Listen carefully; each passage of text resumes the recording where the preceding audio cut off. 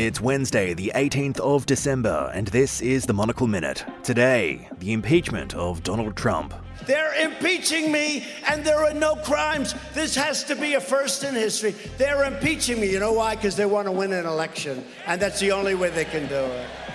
The US president faces a key impeachment vote later today, but with a Republican Senate almost certain to stonewall the process. We'll ask what it's really all about. Plus, dark days ahead for public broadcasting in Britain, Bangkok's sky-high ambition for its local agriculture, and our business editor Venetia Rainey pleads for a bit of privacy, especially from the prying eyes of big tech. I'm Ben Ryland in London. The Monocle Minute starts now. US President Donald Trump is expected to face a key impeachment vote today, which, if successful, will soon see proceedings move to the Senate. That's where things are likely to hit a roadblock. The Senate is controlled by the Republicans, and Democrats would need at least 20 GOP senators to turn against their own president if they're to force him out of office. But evicting Trump from the White House has never really been the driving force behind this impeachment. Scott Lucas is a professor of US politics at the University of Birmingham. This week is kind of the easy part, if you want to put it that way, in that the House of Representatives, which has a Democratic majority, will almost certainly vote to impeach Donald Trump. That's the equivalent of criminal indictment. The trickier part to project is what happens in January in the trial in the Senate, the upper chamber, where it's the Republicans who have the majority. Will the Senate Majority Leader, Mitch McConnell, try to block any witnesses from either side, try to block any provision of documents, in effect turning this process into almost like a rubber stamping exercise, which is that giving the appearance that there's a trial. In fact, there isn't. As my relatives would say in the South, when you have an unwanted relative, here's your hat, watch your hurry. And Mitch McConnell thinks that a trial is very unwelcome and is going to take that same attitude. In the short term, however, that means that this is not a Republican Party as much as it's a Donald Trump party, in which Donald Trump's main interest is not the long-term future of Republicans, it's his survival. So even if the Republicans get through this trial, and I think they will, with Donald Trump staying in office, even if some of them retain their positions in November 2020, even if Donald Trump gets a second term, and it is possible, the Republican Party, in terms of actually serving the American people when a man in the White House has been accused of abusing power, that's the long-term damage to the party as well as to the American system. Britain's Prime Minister has been known to go to rather extreme lengths to avoid potentially difficult questions.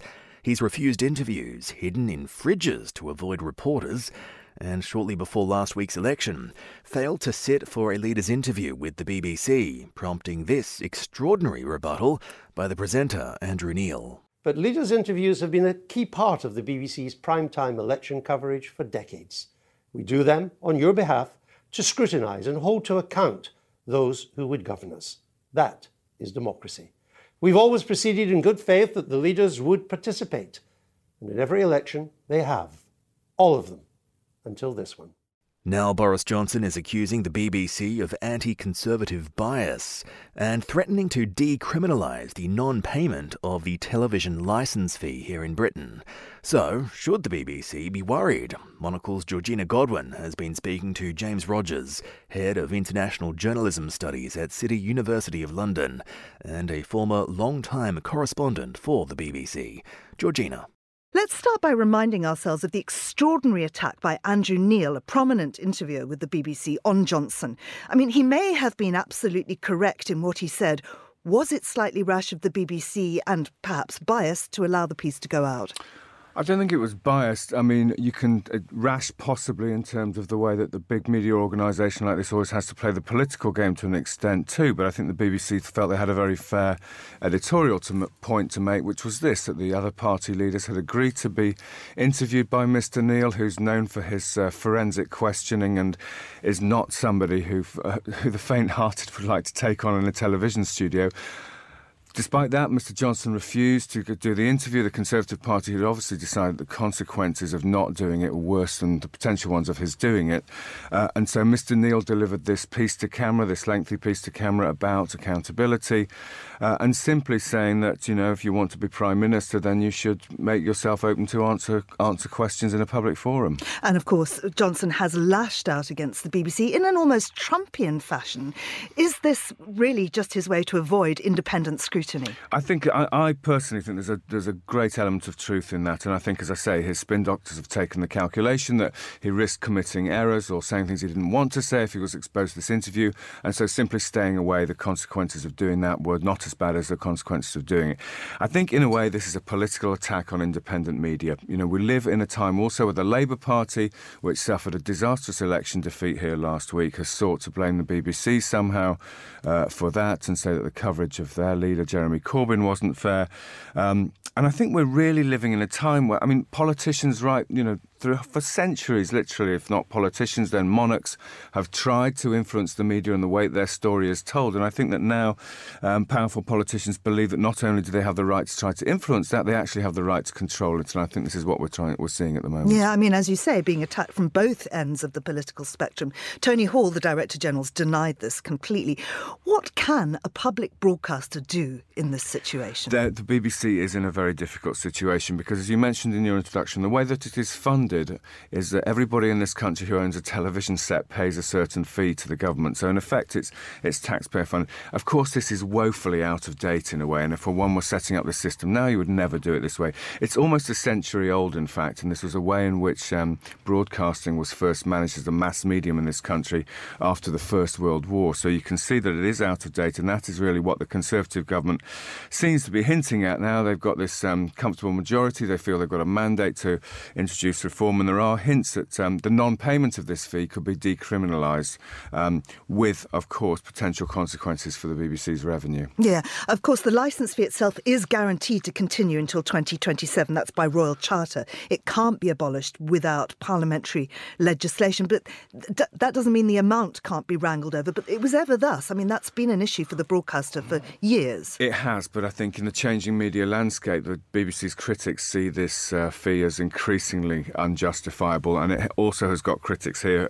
from the left and from the right. It's not got that many friends in the media. Most of the newspapers in this country, the most vocal ones at least on this subject, are right-wing. Their proprietors see the BBC as something as an organisation which is receiving public funding from which they don't benefit. And of course, Mr Johnson himself is a career journalist and a career journalist for the Daily Telegraph, one of the most right-wing newspapers and one of the most strident critics of the BBC. James, thank you very much indeed. That is James Rogers. To Bangkok now, where plans to boost the city's agriculture are looking up. Asia's largest rooftop farm will be built on Bangkok's Thammasat University. As one of the world's most densely populated cities, climate-resilient green spaces in Bangkok, let alone any green pastures, are sparse and hard to come by.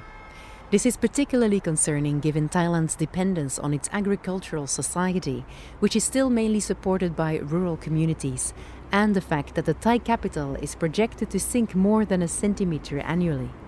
Designed by local landscape architect Korchakorn Vorakom, the new farm will curb threats of increased flooding while enhancing the existing use of land.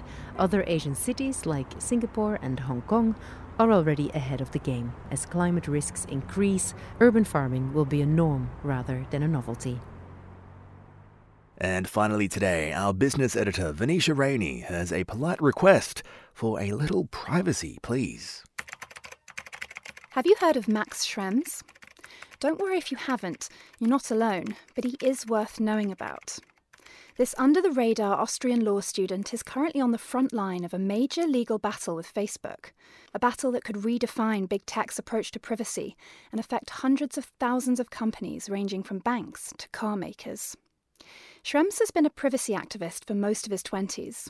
His crusade began when, aged 23, he requested his digital footprint from the social media giant for a university paper. He was shocked by what he received, everything he'd ever liked, all of his private messages, and more. Since then, he's successfully brought down a widely used international data transfer system called Safe Harbor, and also set up None of Your Business, a non-profit that makes it easier for ordinary citizens to pursue similar privacy lawsuits. Tomorrow we'll see a crucial advisory ruling on his current battle with Facebook over their use of so-called standard contractual clauses, which basically transfer personal data to non-EU countries and are worth billions of dollars to a vast range of companies. Beyond the wide-reaching business and privacy implications, there's another reason that all of this matters. In general, most of us just say yes to the T's and C's, assuming we're powerless to get a better deal. But civil society activists such as Schrems show us it doesn't need to be like that. From grappling with Brexit in the UK to protesting corruption on the streets of Lebanon, fairness and transparency are worth fighting for, no matter how powerful or intransigent your opponent may seem. That's all in today's program. You can read and subscribe to our daily email bulletin at our website, monocle.com. I'm Ben Ryland. The Monocle Minute returns on Thursday.